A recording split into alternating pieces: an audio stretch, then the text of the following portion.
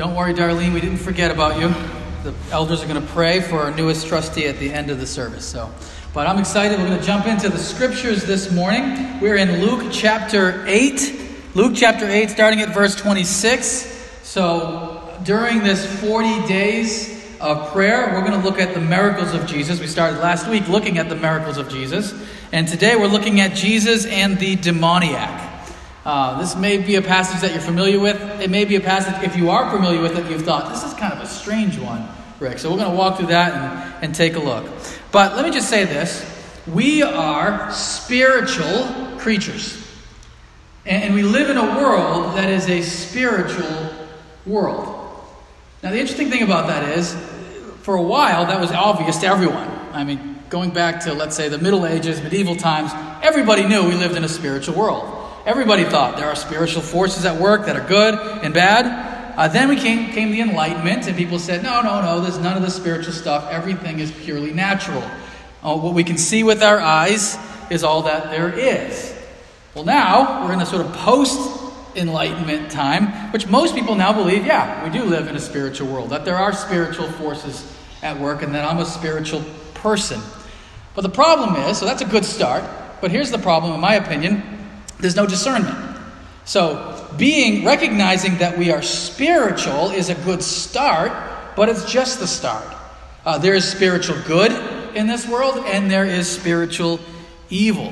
So when somebody says, I'm a spiritual person, what that mean? That could mean any number of different things, right? That doesn't necessarily mean that they're a Christian at all, that they believe in Jesus at all. It can just mean that I'm into things that are beyond what is merely physical.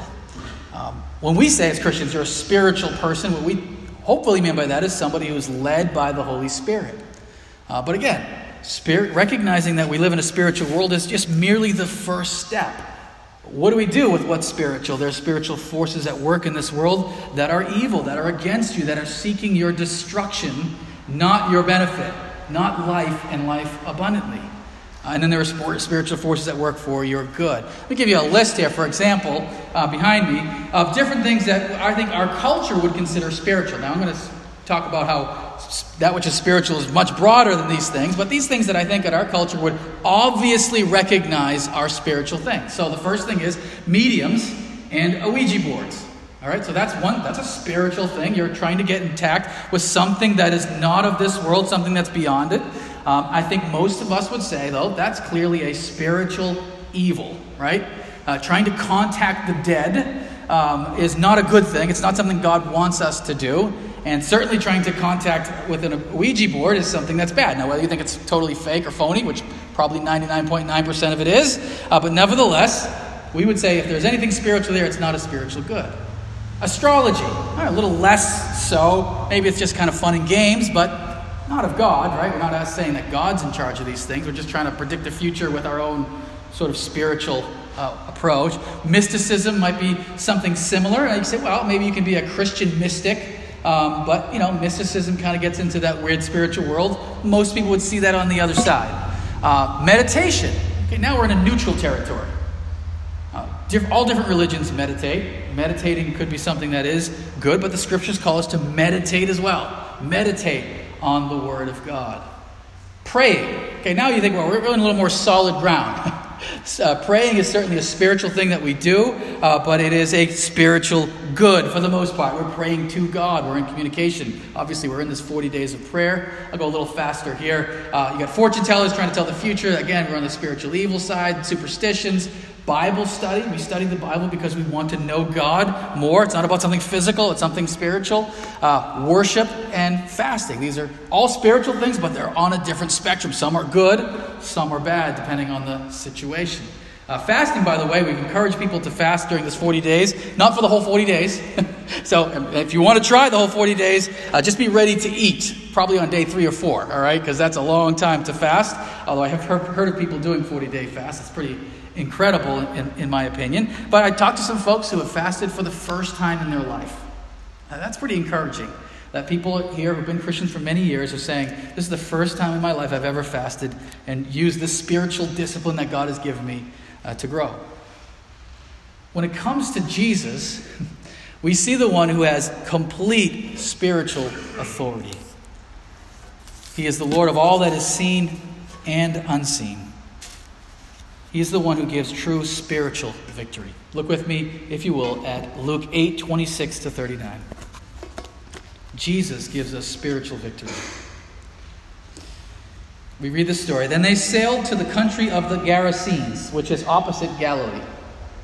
When Jesus had stepped out on land, there met him a man from the city who had demons.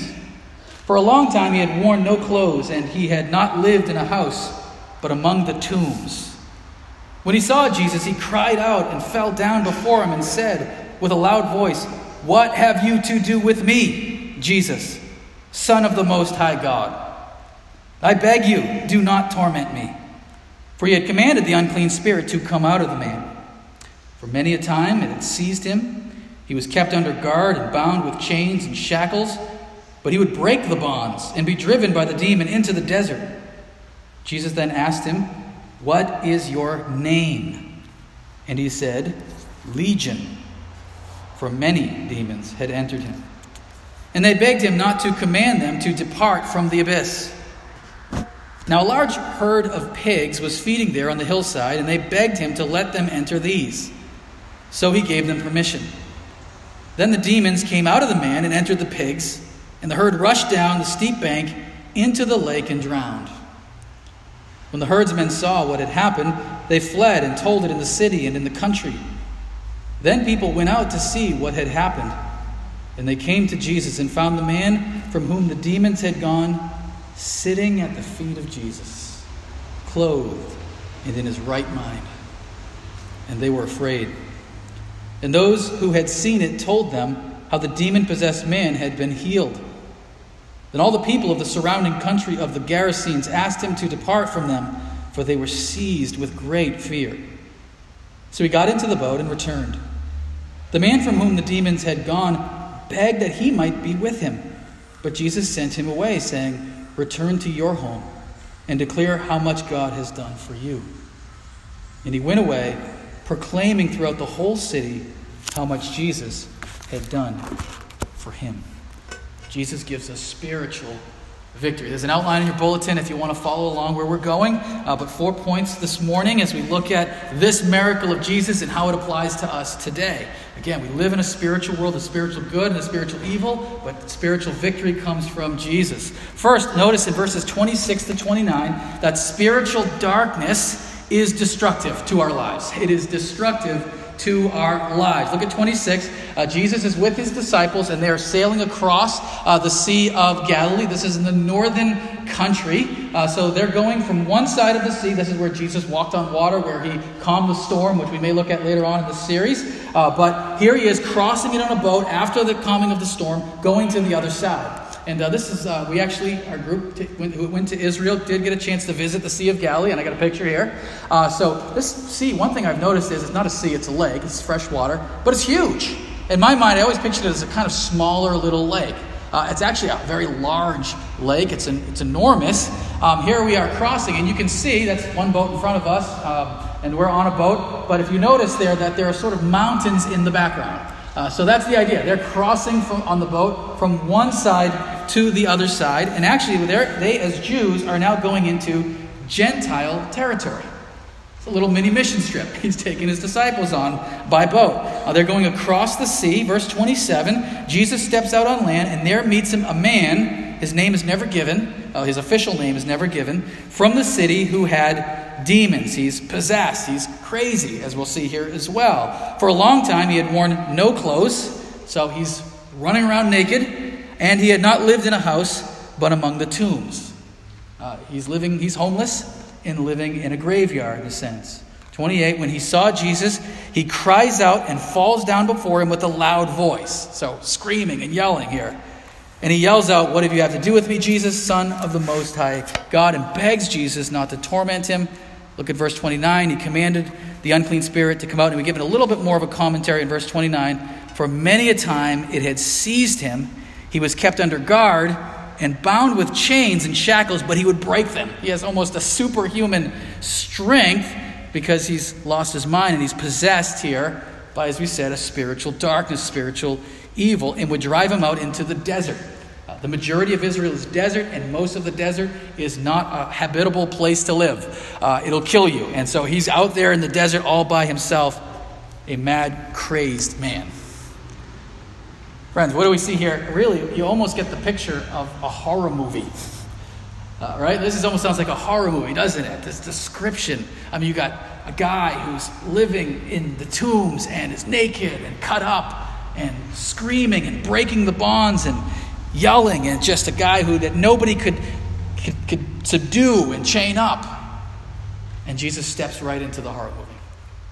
How many people here like horror movies? Okay, I'm going to guess we're not going to get too many hands, but maybe not. Okay, I did see some hands, so now I know who's a horror movie fan. I'm not a huge horror movie fan. I think they get too dark, obviously, but there's a couple that I like, and I'll tell you two of them. One is Silence of the Lambs.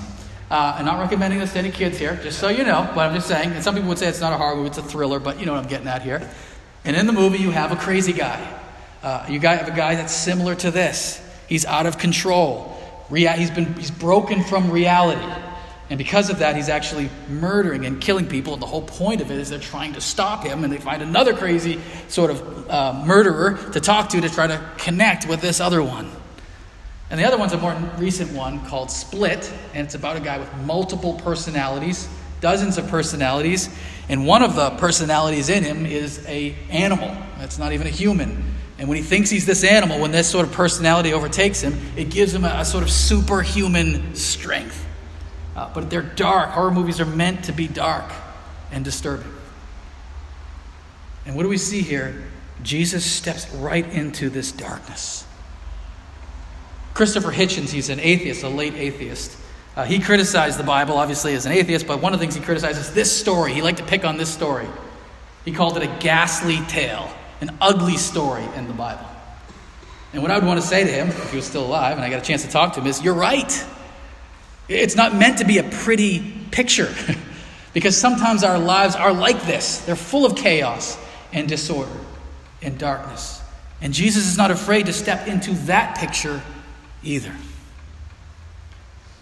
I just notice that this is what spiritual darkness will do to our lives. It's sort of if a person could be completely, recklessly given over to spiritual darkness. This is the end. This is what the enemy wants for you. He wants you to be alone from everybody, unclothed, full of violence and hatred, and lacking even control of your senses. I was skipping ahead a little bit here, but when Jesus asks him what's his name, what does he say? He doesn't say Jack, but whatever his name is. He's identified now by this demon possession. He identifies himself as Legion. He's so overtaken by this darkness that he's lost his entire identity. Now you say, I can't relate to that, Rick. I mean, that's a strange guy right there. It's not my experience. But friends, understand we are all, in a sense, oppressed by forces that are beyond us. This, again, is where the enemy would take you if he had the opportunity. He would want to pull you this deep and dark. But all of us, friends, are being regularly tempted and attacked by spiritual forces and are, in a sense, in spiritual bondage without the mercy of God that's found in Christ. If we're not at his level, that doesn't mean we're not on the same scale in need of a Savior, who is Jesus. It's a good reminder to us, too, that nobody is too far away from God that he can't reach out and save them. I mean, think about it here. If you were to enter into the first century world and you had to ask yourself, who is the last person in the world that would ever come to follow Jesus and be saved?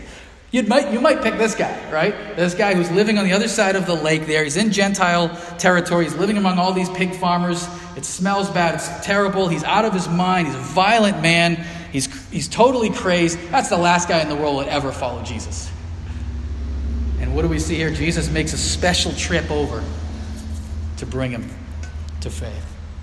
Now just say, think about it in your own life. Is there anyone that you know that you would say, that guy is never going to be a Christian? That lady is never coming to faith in Jesus. They are too far away. Be reminded again that God's grace can reach to any depth and to any length.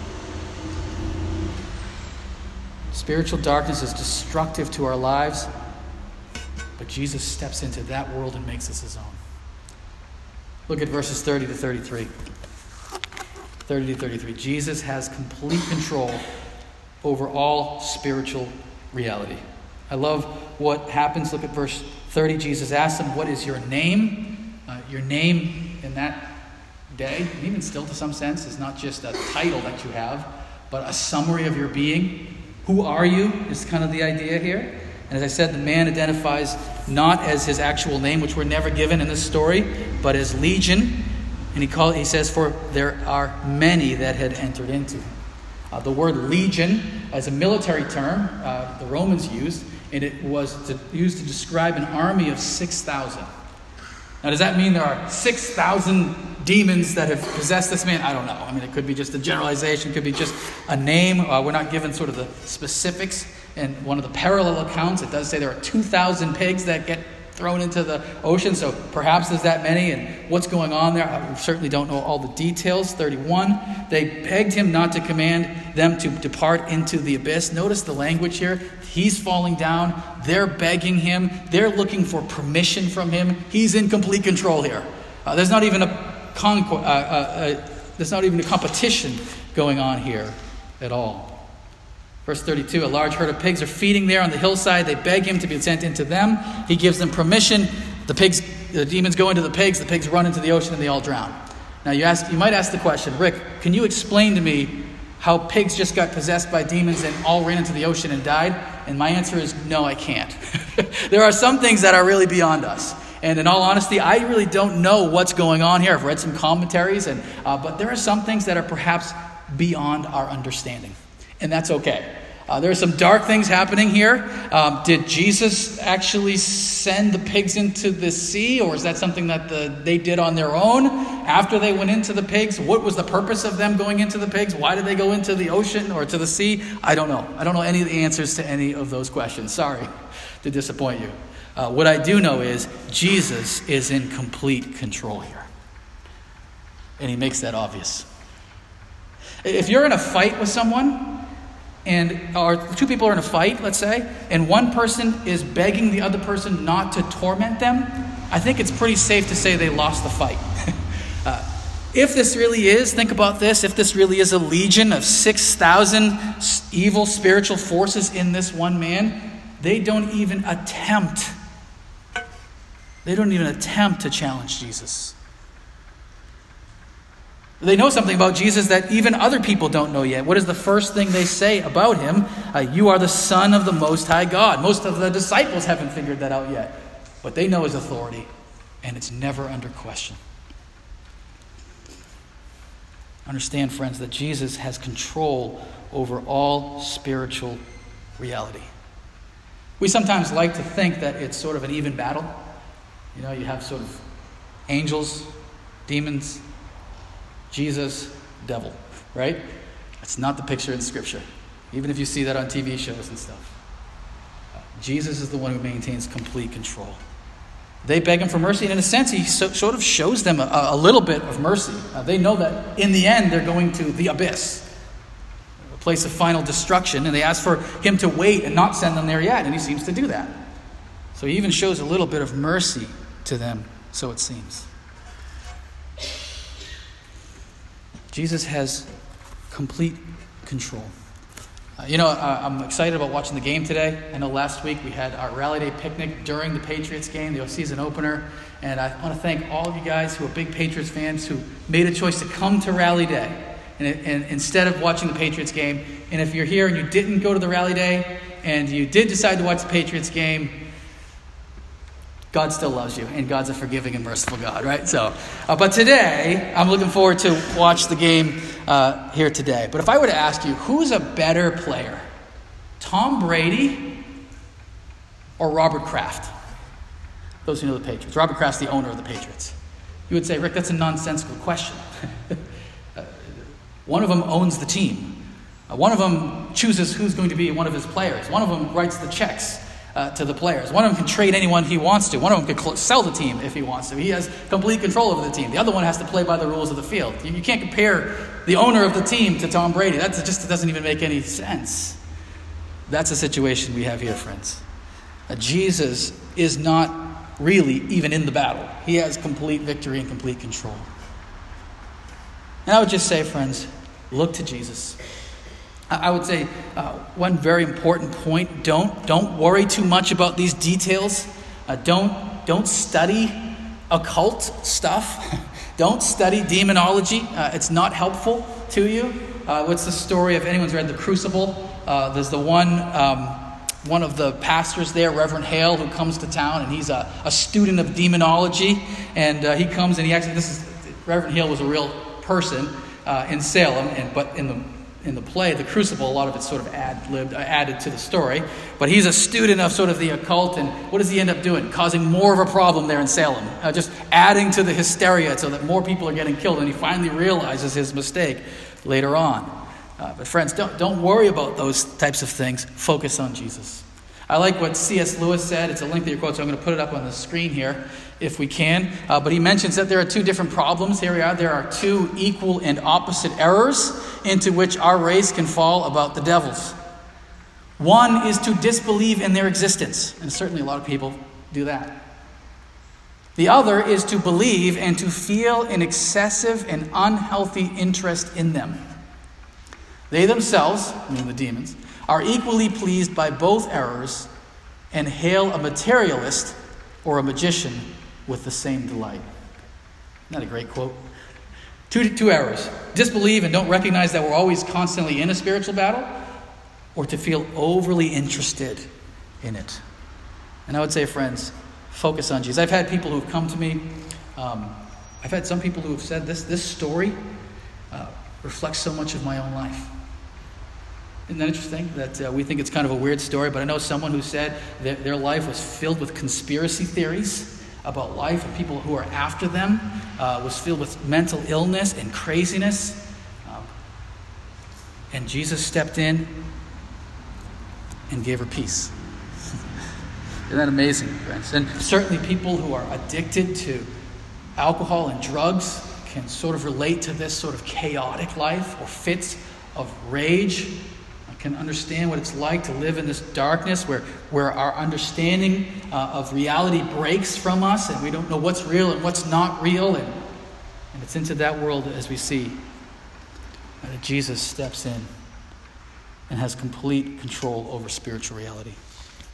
I remember talking to one person, and she was describing all of these weird things happening in her life. And don't get me wrong, I'm a skeptic by nature. I think 99.9%, as I said, of a lot of the stuff we hear, fortune tellers and all that stuff, is just fake, phony stuff. So don't get me wrong. But she was describing all these different things that were happening in her life, in her house, and she really believed there was some type of oppression going on here. She asked for advice from me as a pastor, and I have a very simple answer for that. It's not even that hard. Focus on Jesus. I don't know what's real, what's not real. I don't know what's going on there in your house. I don't know any of that stuff. Here's what I know. Jesus is in complete control. And if you focus on him, all that other stuff isn't going to make a difference in the end of the day anyways. For him, there is no contest. We are in a spiritual battle, certainly. And for that battle, we want to focus in on the Lord and trust that he's in control. Verse 34 to 36, Jesus brings shalom into his followers' lives. Look at 34. When the herdsmen, so all those who are sort of herding the pigs here, when the herdsmen saw what had happened, they fled and told it in the city and in the country. They want to tell everybody about what they just experienced, this crazy event that just happened. 35, the people went out to see what had happened. They come to Jesus, and look what they find. They find the man sitting at the feet of Jesus. Isn't that great?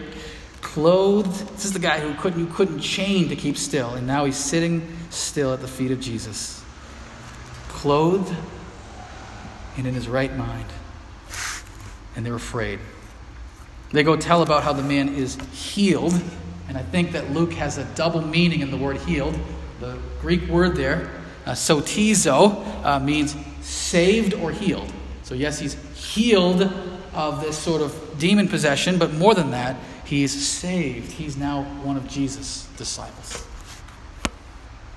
Amazing. Going from where he was to now a man in his right mind sitting at the feet of Jesus. Interesting, the rabbis of his day, they only wanted to accept promising, young, clear-cut students. Jesus takes former crazed demoniacs. He welcomes anyone who would come into his presence. He calls them to himself. Jesus offers shalom. I love that Hebrew word, shalom, because there's no English word that really sort of summarizes it. We use the word peace, which is close, but shalom means more than that. It's being complete, being whole, having peace with God and peace with people, being what God intended you to be, the way he created us to be. So in the Garden of Eden, Adam and Eve had shalom.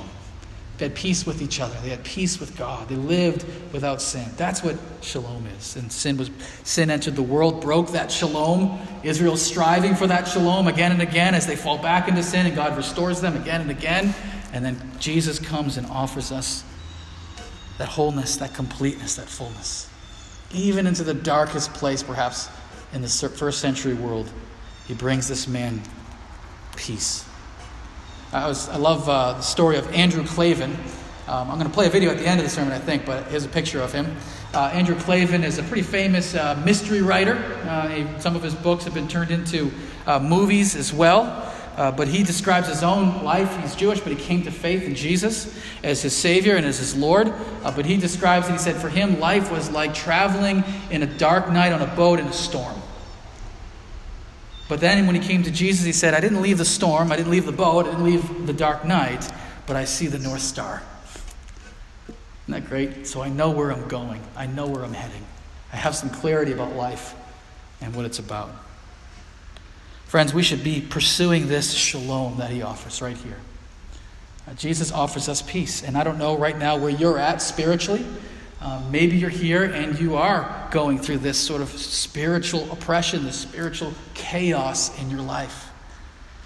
And I just want you to know that this isn't the only time that Jesus has offered peace to someone. He's done it again and again throughout history and even today.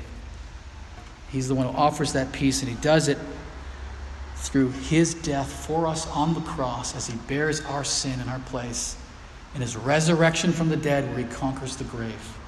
That message of his love for us and his mercy and his peace goes out to the ends of the earth, and it's come to us. It's come to me as well, friends. Understand, too, that in our lives we continue to pursue that peace. Don't get me wrong. I don't want to give the impression that the day you become a Christian, everybody has perfect shalom until the day you die. Not even close. It's a constant uphill battle. There's still a spiritual warfare that goes on. And one of the ways that we continue to pursue that peace is through prayer. And that's one of the reasons why we're focusing on prayer during this 40 days, to get people seeking the Lord and seeking the peace that he himself offers.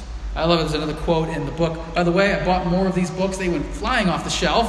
I bought 25, and there were only 6 left last week. And I bought 5 of the kids' books, and I think 4 of them are gone. So there's more there now of both books. So if you'd like a free book about the one by R.A. Torrey, How to Pray, and the one for kids, what every child should know about prayer, they're free on one condition, that you really kind of promise to read it. So if you're going to read it, take one for free. But I love what he says towards the beginning of this book, those who have started to read it.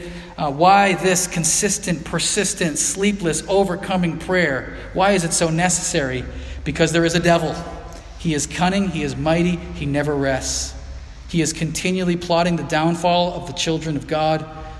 If the children of God relax in prayer, the devil will succeed in ensnaring them. So yes, there is a battle, and the way we battle for this shalom is by prayer, being in communication and relationship with God. But also understand that this shalom will never come fully in this life. This shalom only comes fully when Christ returns, or we pass on from this world and go be with him. We never get it. We sort of hang on to it for a little while, and then it escapes our grip, and then we pursue it again and again and again, until finally Christ comes and makes us his own and sets the world right.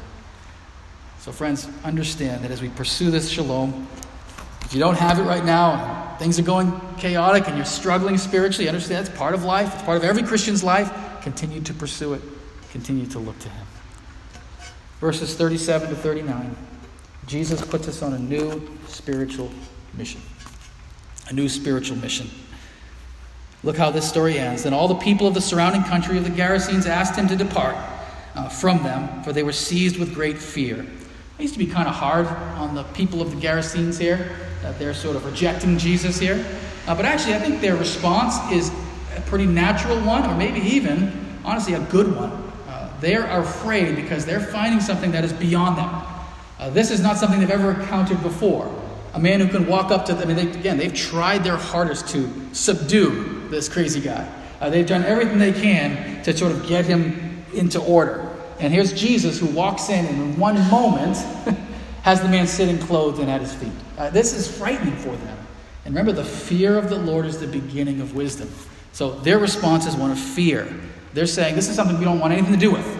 We want you gone, Jesus. This is beyond what we can sort of get our minds around at this point in time. Not the man, though. Verse 38, what does the man do? He begs Jesus to go with him. So before he's begging that the demons would not be thrown into the abyss. Now the man, who's got his identity back here, is begging what? That he could follow Jesus. And Jesus' response may seem kind of harsh at first. Verse 39, return to your home and declare how much God has done for you. But actually, I think his response just demonstrates that all of us are called to a different mission. All of us are called to a unique calling in life. Jesus had a unique calling. Right now, he's focusing in on Israel. All of his disciples are Jews, and he comes to the Jew first, then to the Gentile. So this Gentile is not part of that plan right now. Does that mean that Jesus doesn't care about him? Absolutely not. Of course he does. He's got a different plan for him. If Peter were to stay and try to reach the Gerasenes, they probably wouldn't listen to him. If John stayed and tried to share, they probably wouldn't listen to him. But they might listen to this man that everybody knows. The guy that everybody is afraid of. The guy you stay away from. That guy who's now dressed in his right mind and sharing about the grace of God, they might listen to him. And so his calling for him is to go home and there proclaim all that God's done. And he does it, claiming throughout the whole city. And in one of the parallel accounts, not just that city, the whole Decapolis, the whole 10 cities in that area, all that God has done for him. And think about it, friends, that all of us are called as well to a unique calling. Actually, there is a general calling for every Christian. There are certain things we can say that every Christian is called to do. Every Christian is called to read the Bible. You don't have to say, I don't think I'm one of those people that's called to study the Bible. No, you are. If you follow Jesus, you're called to study the Bible. Every Christian is called to be part of a church. So some people who say, I just think that the Holy Spirit's telling me I don't need to be part of a church. Sorry, but the Bible is pretty clear on that one. It's not really up for grabs. Every Christian's called to be part of a local church. It may take some time to find one and all that, but we're called to be part of a church. Every Christian is called to prayer. Every Christian is called to witness about Jesus to other people. It's not something that's only given to certain people who have a unique gift. Every Christian is called to do that. But how we then go about doing those things can be very specific to how God uniquely calls us. For the disciples, it's to go back to Israel. For this man, it's to go back back home and begin to proclaim about Jesus. How God is calling you to serve your local church is unique to you. How he's called you to witness, who he's called you to witness to and disciple and to care for, those are things that are very specific. Take, for example, this man's calling. I think this man's calling is probably more closely akin to what ours is. We're all more likely called to go home. So if you're wondering, am I called to go to the mission field on the other side of the planet? Probably not. Yet does God give that calling to some people? Certainly. But many of us, this is the exact calling he has for him. Go home and declare how much God has done for you right there in your own neighborhood and your own coworkers and in the school that surrounds you.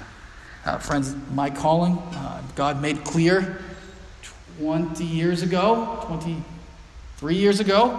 was to be a pastor. So it is, at least for this time period. I don't know if that'll ever change in the future. He's got a unique calling for me. He's got a unique calling for you. Everyone has a different calling. We're called to take all that God has given us in the Scriptures and then prayerfully seek his will uniquely for us. Jesus gives us spiritual victory. But spiritual darkness is destructive to our lives. It leads nowhere good in the end. But Jesus has complete control over all spiritual reality. Take comfort in that. There's not even a battle. There's not even a challenge when it comes to him, as we see right here in this passage.